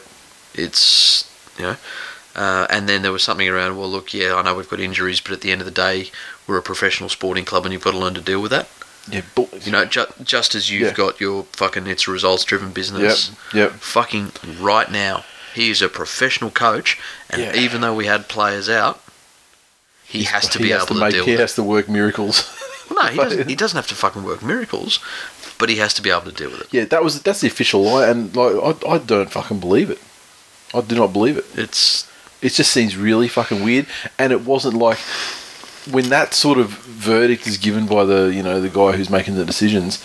That sort of verdict usually comes after 6 months of speculation of this is going to happen if this doesn't change, and there was nothing. The season was pretty much was done, and then all of a sudden one day it's like, oh yeah, he's flicked, and you're like, huh? There was zero fucking rumblings a week out. It may very well be something as simple as, Ivan, your boy's going to be ready in the next couple of years. You know you can't coach him, yeah. I don't know why we seem to have fucking incredible success with father-son coaching teams. Worked beautifully for us previously, but it's one of those things that I really hope that there are, and from everything you hear, Gus isn't the sort of man to shirk a tough conversation. I hope there are some very fucking tough conversations going around with coaching staff at Penrith at the moment. Yep. And also with up-and-coming players. Not saying that they don't have any effort, and I'm not saying that they're not trying their guts out. Yeah. But about their structure and their discipline and how they go into games with their attitude. Yep. Because there's nothing worse for a player's career than, getting your NRL debut, playing half a season, then getting dropped again back to obscurity. Yep. It's tough. Yeah. So, well done, Sharks. Yeah. Big tangent there, but anyway, Wally Frogmore. I heard there was a cat running on the field during the Panthers game, but I thought Moylan was out for Origin. Jamie Soward's cat in the hat. Yeah. So if you wanted that one to be funny, but because Jamie Soward's a non-entity now. No, well, if you wanted that one to be fucking funny, should have said, I thought Soward had gone to England. Well, maybe so, but instead he decided to target Moylan. Because Moylan deserves it more. Fucking Moylan deserves it more. He deserves a fucking kicking, and he's going to get a massive kicking on Thursday too. Holy fuck. Yeah, I hope he's ready. I hope he's deleted. If he's got his social media and anything that he's likely to see, he needs to delete the shit right now. Because it's going to get fucking ugly. Ben R47. Brad Fittler pulled a Rabs and called Wanga Blake Sister Wanga. Hash this week in Rabs. Luke Shark 74. He also, just on that note, yeah, called Lani Latu Lani, which is still the same person. But, Luke Shark 74. Having to dip into the reserve stores for this week's bag of dicks. Hash a global bag of dick shortage. Hash Peppercat. Hash up cronulla. Hash 21 in a row. Settle the fuck down, son. You know what? There are some fucking Icarus motherfuckers out there. Oh, let them enjoy it. They clearly forget what happened in 2008. I mean, it's one thing to go in there and tantalisingly close to your dreams, and they get absolutely fucking blanked. Cruzy 06. Even though the Sharks have another win and another special edition memorabilia release, is that Black Cat an omen for the end? Jim Man Bear Pig, part 1 of 2. Ode to the Panthers Sharks games. Hardacre overrated to the cheerleaders, I masturbated. Shot my load, I was sated. For an explanation, my wife waited. Special K defence was ill-fated. I thought Valentine Holmes had scored, so I celebrated. Poetic. The Blue Steelers. At least the Panthers left fans' collective anuses in peace tonight. Hash, can eat chili again. Hash, where do I get my bag? Hash, of dicks cunts. Yes. And Monday Night Football, the Canberra Raiders 26 defeated the North Queensland Cowboys 12. Down at GIO, crowd of under 8,500. No doubt Canberra's getting to that stage of the year where it's cold as fuck and people don't want to be there. Canberra is a thing. Yep, the thing is real. Canberra's 26. Whiten got a double. Josh Hodgson and Aiden Sees also with tries. Croker 3 or 4 conversions and a couple of penalty goals. Cowboys 12 came tries to Cohen Hess and Josh Chudley. Ethan Lowe 2 of 2 conversions. It's been 24 hours since that game. Mm-hmm. I haven't seen Chudley being called the next somebody. Have you? No. Which I think is an absolute fucking record. What about Hess though too? I mean, I saw there was so much Bundaberg love on the timeline when he scored. Yeah, it's an unfortunate surname. Which on Chudley? Hess. Why is it unfortunate? Oh, you know, the war criminal. Yeah, but come on now. You got to shut the door on that shit eventually. It's only been like fucking 60, 70 years. It's not like his name's Hitler. You know what I mean? It's like... or Goering or, Goebbels or something. I mean, they're like, they're the more like the A-listers when it comes to kicking people in ovens. Like, would that be the next deal breaker? It's revealed that Corey Norman's family 20 years ago changed their surname to Norman from Goebbels. It's possible. Yeah. I had one of my best friends in school. His last name was Nelson, and but he was completely purebred German. And as it turns out, his family they moved to New Zealand at one point before they moved to Australia, and he's basically just changed the name from like Reinhardt to Nelson. So, mate, you never know when you've got these war criminals in your midst. That's what I'm trying to say. Canberra seem to have arrested that second 20 slump they've had, where they've been leaking a lot of points. Yeah. And given it was against a less than perfect Cowboys outfit, very depleted Origin. Yeah. But the fact that the Cowboys stuck in there for the first half, and for the majority of the first half, looked to be in the contest, made for some fairly entertaining viewing. And even with all of their Origin stars out, you still had Tom Malolo running absolute fucking riot through the middle. And Lockie Coote, I think, was in a better position this week without the number 6 on his back, whereas he could still play his natural role at fullback, but just be more involved in each set from an attacking point of view. Can I just get a point of clarification here? You were happy with Lockie Coote's performance in this game? Fucking love me some Cooties. I know, but I mean this particular game. Oh no, you were still all up in his shit. No, he just looked more comfortable than he did last time they had Origin players out, where they stuck him in the number 6. Yeah. So he was improved from that game. Yeah, I thought he was pretty fucking poor, to be honest. Look, he's not a natural half. Good player. Sorry, what?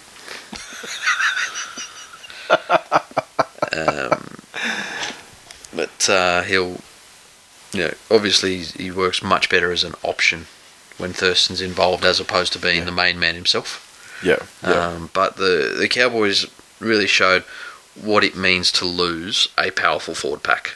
Again, as we spoke about at the beginning of the show with underrated players, a quality forward pack like they have is, I'd say, at least 50% of their success. Yeah, but I also would say, everyone knows that. That's like, there's nothing underrated about that. Man, people know those guys. I still see a lot of junk out there of, brick walls. Yeah, you can run into things. Backs can do anything 3 times better than forwards can do. Why don't he? Who says that stuff? Man, there's a lot of shit on Twitter. Oh, Yeah, there is a lot of shit. Correct. They spread the ball early and made 40 metres. Gee, what an original thought. Shit like that. Yeah. Yeah. But the Raiders, fucking Kurt Baptiste. How old's he now? It's hard to tell, innit? Is he the world's oldest young man or the world's youngest old man? This is the thing. It's one of these. It's like that Jamie Lyon thing. Like, Yeah. is he like skinny fat, or is he like a fat dude? Like, like I don't know. Some things aren't meant to be known. Like how the Egyptians get those big ass blocks up there to make the pyramids?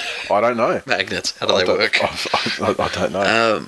But Why do cucumbers taste better pickled? There are things that we haven't opened our minds up enough to understand. Like, maybe future generations. You know what? will have the All the time that you were saying that, Yeah. it was replaying in my head with Morgan Freeman saying it. And it was fantastic. You know what I'm thinking now? I'm thinking of that fucking that Incredible Thoughts song. In that what if a butterfly was made out of butter? Some of these thoughts could kill Big Brother. But no, the Raiders again across the park look fairly good. Blake Austin seems to have gotten over his injury and seems to be back to his rampaging best. Yep. And he's at his best when he's just running at the line. He's pillaging best. He's raping and pillaging best, I suppose. Nice. He's going to be the techno Viking. So I think again, the Raiders find themselves 1 point out of the top 4 going into that post-Origin period. So I think good old Sticky would be absolutely delighted with where they find himself. And hasn't the whole Ricky Stewart is a fucking terrible coach pissed that cunt off? Hasn't that talk really subsided a lot in the last couple of months? You can nary find a bad word said about the man Master now. coach. Yeah, Remember? He won premierships with the Roosters. Great coach. We're lucky to have him. Premiership winning super coach. I mean, remember that when he started his career and he was like undefeated in every grade for years. Do you know what else? You know what else Ricky Stewart can be thankful? That NRL rookie show. He was on the original pilot. That's right, and they pissed him off there, and I've heard some things about that show. I don't think I'm allowed to say them though. But offline. There's been some creative fucking editing on that show, and I believe there's some problems with the person who wins. Just put it that way. So, that reminds me of another thing I heard that I can't say. Fuck, there's some good stuff came across my desk this week. Sensational. like you go, which Queensland State of Origin player got the clap and trying to get like team doctor to get the medication through because he didn't want to go to a doctor and front up about it. Mysteries. Really? Legit strees. So why is it an embarrassment to go to the doctor and say I need some penicillin? I've done it. Don't ask me. Ask your first try scorer. Now, tweets. Andy Kintz. Cracker Raiders game tonight. Not a full 80, but 2 points. Rick-tastic win and a white-on game. Look, I hope I said that correctly for you, mate, because it was very visual and punny. I had to, In Gus We Trust, I got on Whiten first try scorer after Gus picked him on Twitter. Yeah. Tough shit to all you cunts that are blocked, because Whiten got paid and so did Jay. Yeah, realistically, he wouldn't have been like more than like $7 or something. I think it was $6.50. I was going to say, he would have been one of the more favoured options, right? It's not putting me in a different tax bracket. No, but I didn't realise that Gus had blocked me until you sort of, quote tweeted it, and I was like, oh, what did he say? And I clicked it. You've been blocked at the request. Yeah, fuck yourself, you fat cunt. Gus, I know you listen to the show. I'm tired of getting blocked. Dead set. I'm doing nothing. I'm just fucking trying to live my life. I'm just trying to bring podcast. Without you. I can live very easily. I mean, it's very since whatever the update that happened with Twitter about a month ago. It's made my life a lot better because I remember in the past you'd block someone or they'd block you, but you'd still see their shit retweeted from someone else, and you're just like, look, everyone's blocked each other here.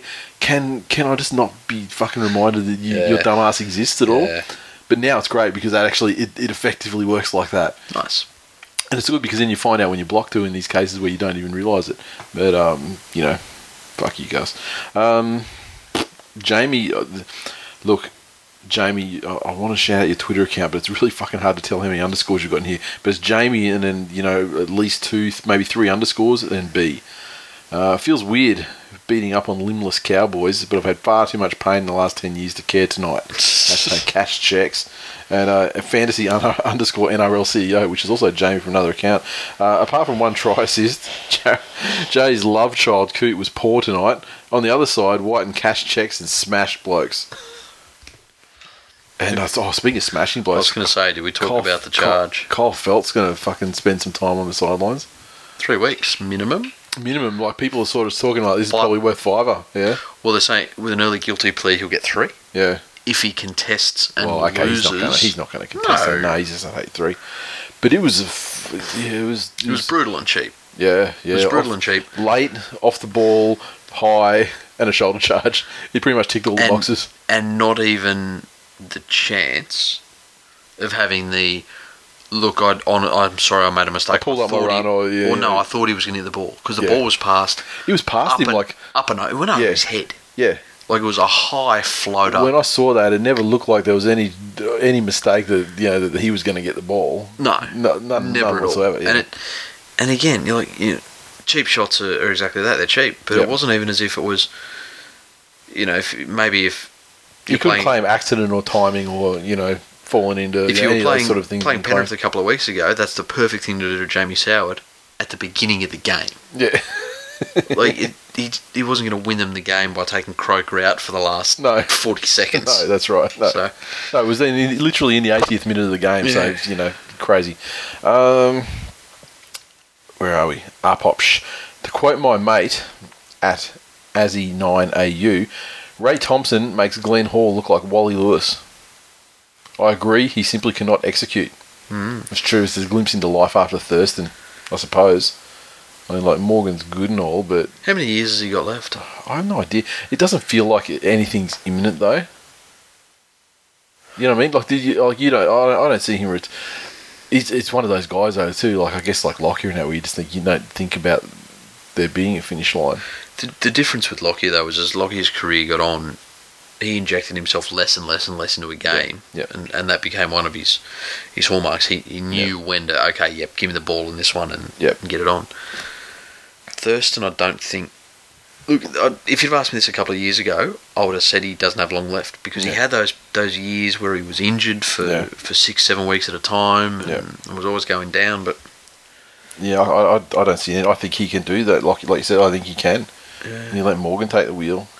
As long as there's family with Chrissy Sandow addictions, he'll be playing. He's got to keep earning. And this Glenn Hall thing is funny. Like I know that our Pops hates Glenn Hall, but fuck, I was watching a YouTube video of the 2008 final series with Manly. Oh fuck, he was amazing. And this try he set up with his rampaging run where he just fucking clean line break, selective passing, like it's just fucking outstanding. And you need to look at that premiership fucking winning god. And then, like I said, he brought that premiership fucking culture to the Cowboys, so you better put some respect on it. At Ben R47, the Cowboys proving yet again they can't win without their origin stars. Well, they've been ambushed pretty much. Like this whole origin period for them, they've been ambushed by teams that don't fucking deserve it and away from home. And let's be frank, losing one Queensland origin player. Yeah. Is probably worth the same as the Sharks losing all of theirs. Yeah. With our fucking selections. It's harsh. And of course, Broncos, Manly, Storm, Gold Coast, Knights, Dragons, Rabbitohs, and Warriors, all with buys that round.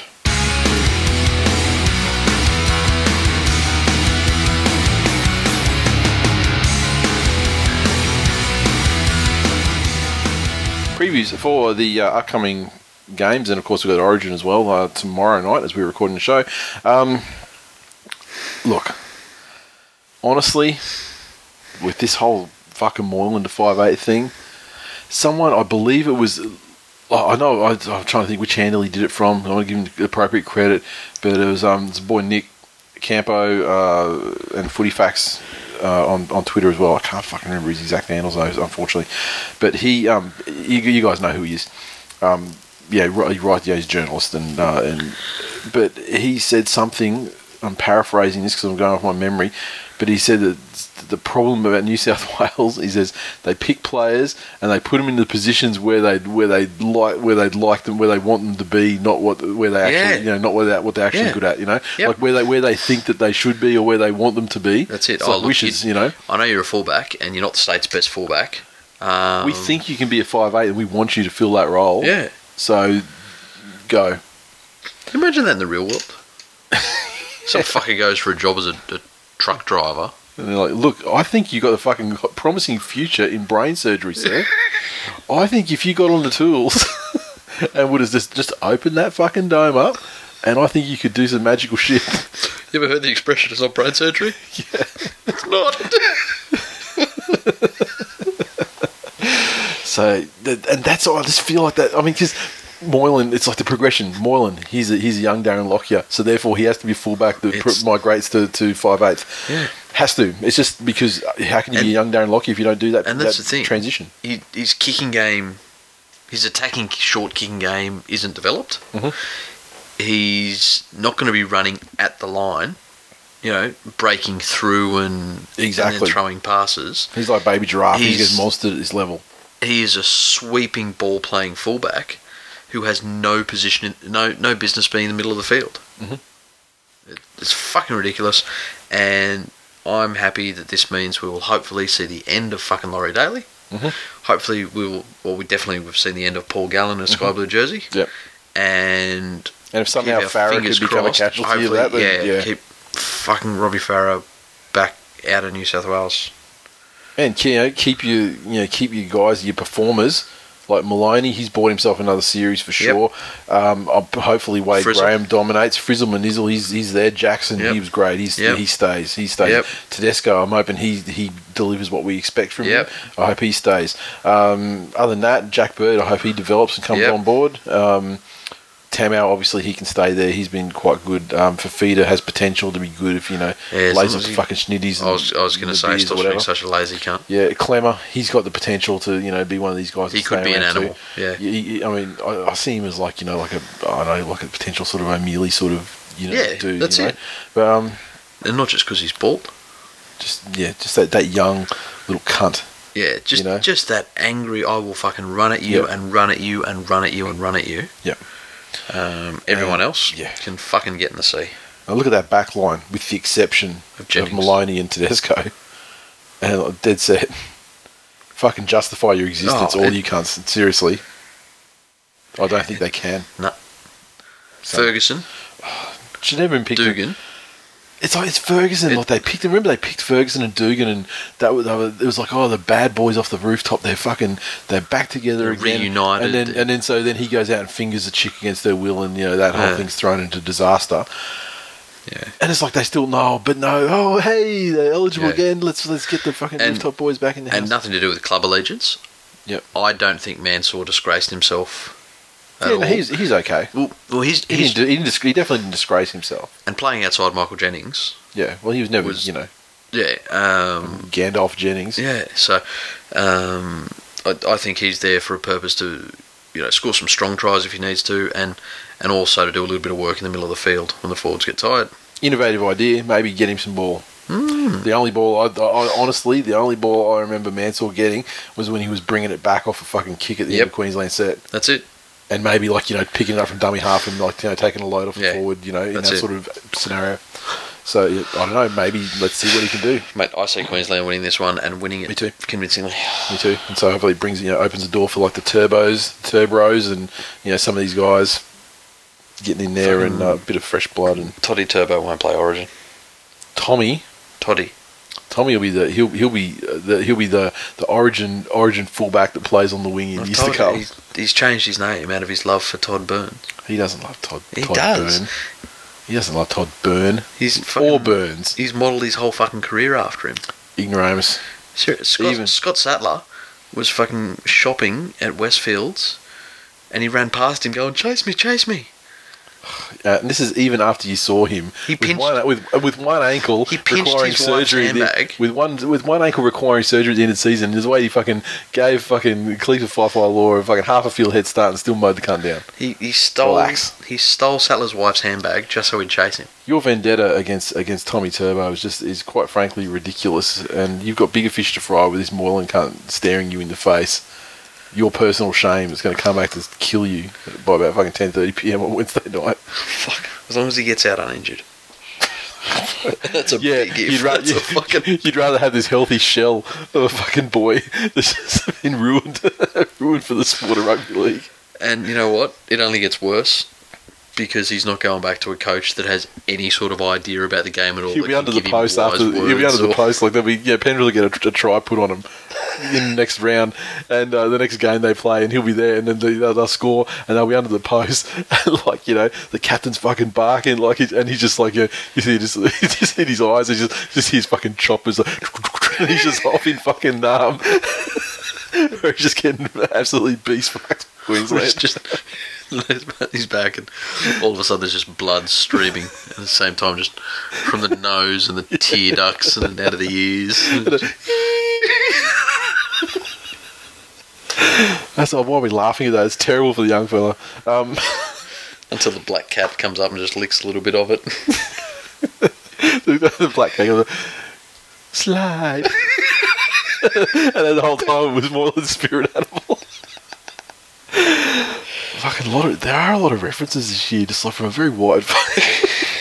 Lots of references. So if you're still with us after all of that, I see what people are saying, and then people have gone, yeah, okay, tick, tick, tick, tick, tick. Wow, Glenn would have just fucking killed himself. Friday Night Football, St George Illawarra Dragons take on the Gold Coast Titans. Wow, what a marquee matchup.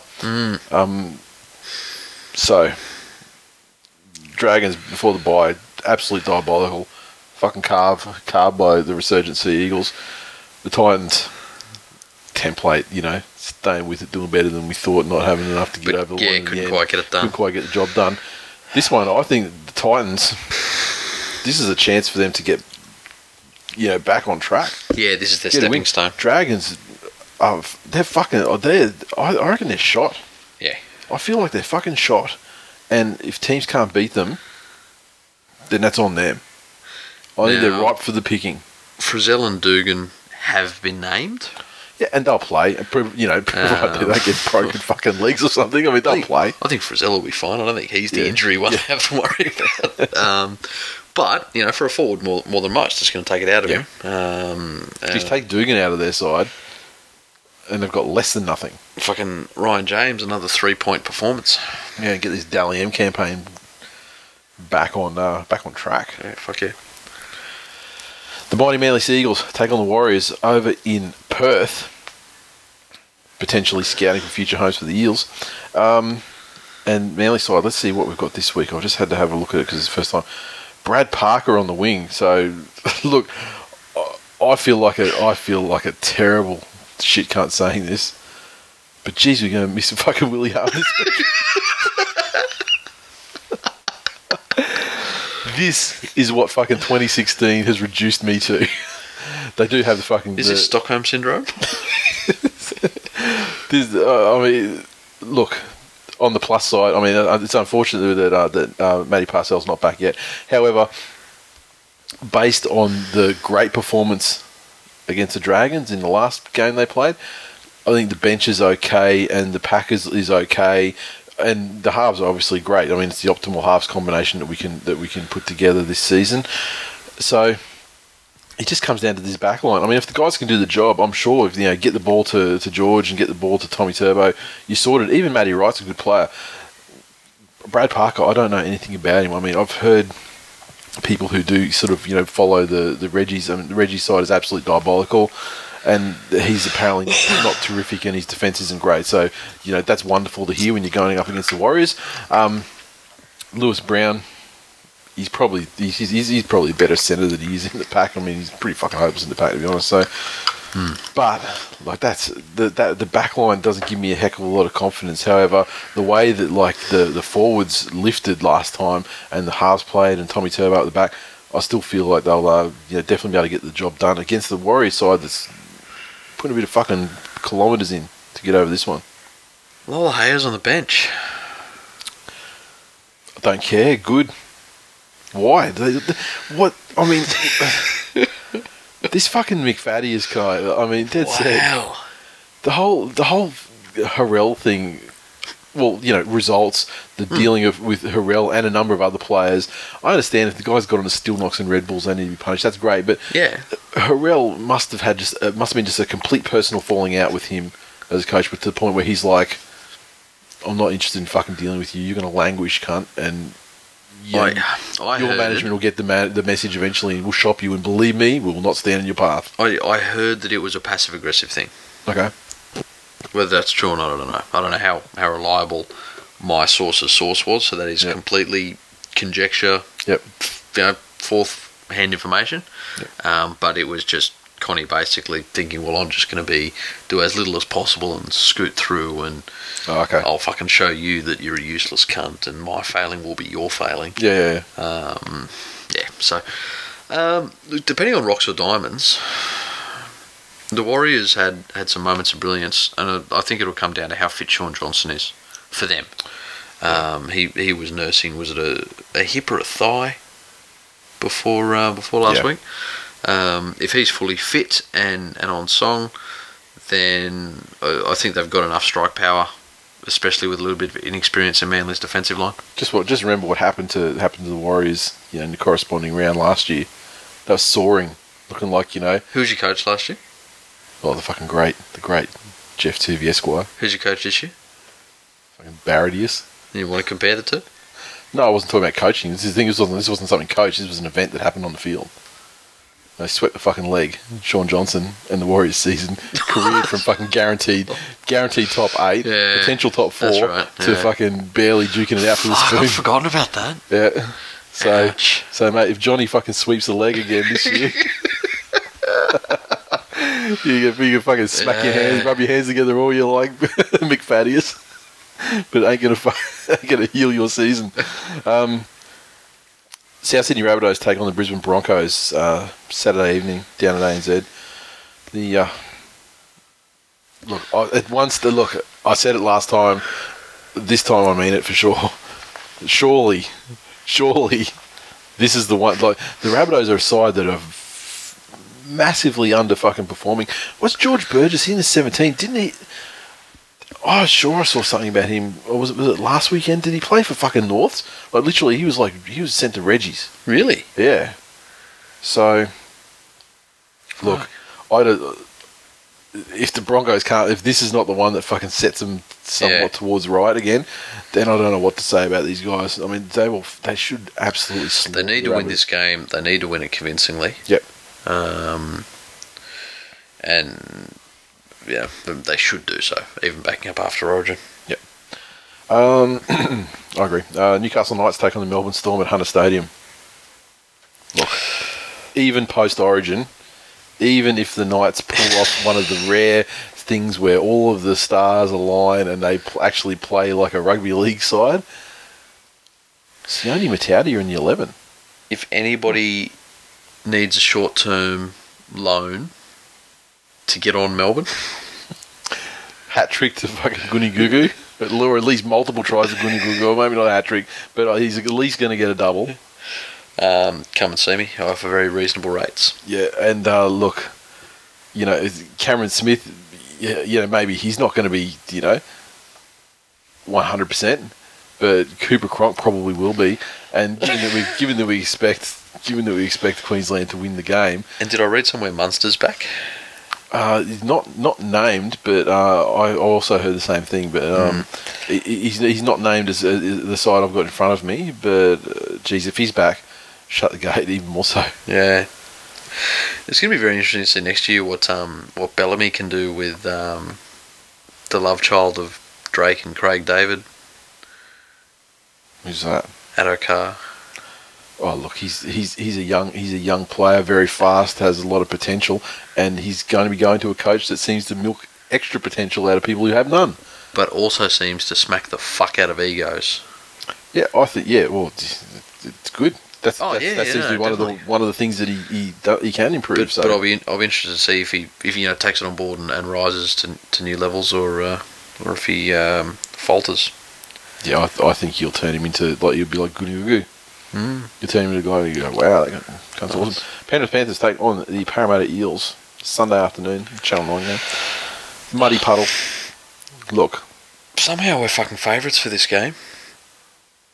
Do they think that it's that Parramatta have received their penalty and sex tapes and whatnot all circling around them, and that's going to throw them off? The way they dug in last week, all they've got to do is dig in like that, and they're going to beat Penrith, because Penrith will beat themselves. Give the opportunity. Agreed, 100%. So I'm not exactly sure. And I've heard nothing about the steady hand of Jeff Robson steering the ship. I've heard nothing about this fucking experiment with Cartwright at 6 coming to a close. It's just like Griffin's just like, but the kid loves to pass the fucking ball.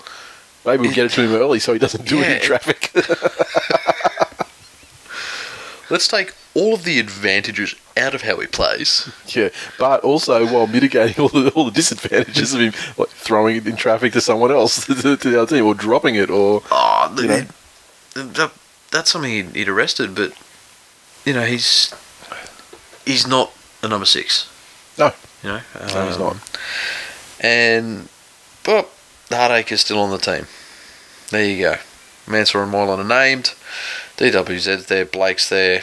So this without Cartwright at 6 though, it's not a terrible looking side. I mean, obviously, it's down on troops as you always are. I mean, Penrith probably just accept that. That's the way it is. Peachy's back in an extended bench. I'd prefer him in the number 6, to be quite honest. I saw someone talking today about him, being in 9. Peachy in the 9. Yeah, I don't know. No. Even if he was, it's not the worst thing in the world for Peter Wallace to go to the 6. No, it's not. He fucking knows what he's doing. At least he can draw on muscle memory. Wallace has been named. Doubtful he'll play. Yeah, I saw everywhere that the scans weren't. Okay, weren't so Peachy to 9 then, I guess. But purely an attitude. If we play with the attitude we had last week and the week before, then we will be absolutely rooted. Yeah, and I think if the Eels play with the attitude that they had last week, then I don't think it fucking matters. Correct. What you do. City Roosters taking on the Sharks. Monday night Footbitch, Allianz Stadium, in front of a crowd of about 3,500 people. Look, provided there's not some massive catastrophe in the Sharks in Origin, like just some decimation with all the Sharks guys getting injured or busted for peptides, just busted up in general, so that the Flano may be tempted to give them a rest or whatever. I think they'll have their way with them. But I tell you what, even looking at that Sharks squad without their Origin players last week, and I know we were no sort of opposition for them in Penrith, but I still think that team would come out and beat the Roosters. Ooh. Just with muscle and structure. Yep. You're still looking at a team that's got fucking Jizz Target Holmes. Yep.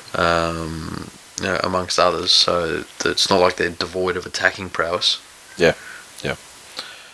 So I'm expecting Sharks to win, even though it's a Monday night, and that's always a trap game for teams that you would expect to win. And again, if anybody would like to borrow some money to multi Melbourne into Cronulla, I give very reasonable rates. You fucking loan shark. And the Raiders, Doggies, Cowboys, and West Tigers have the last buys of the year. Yep.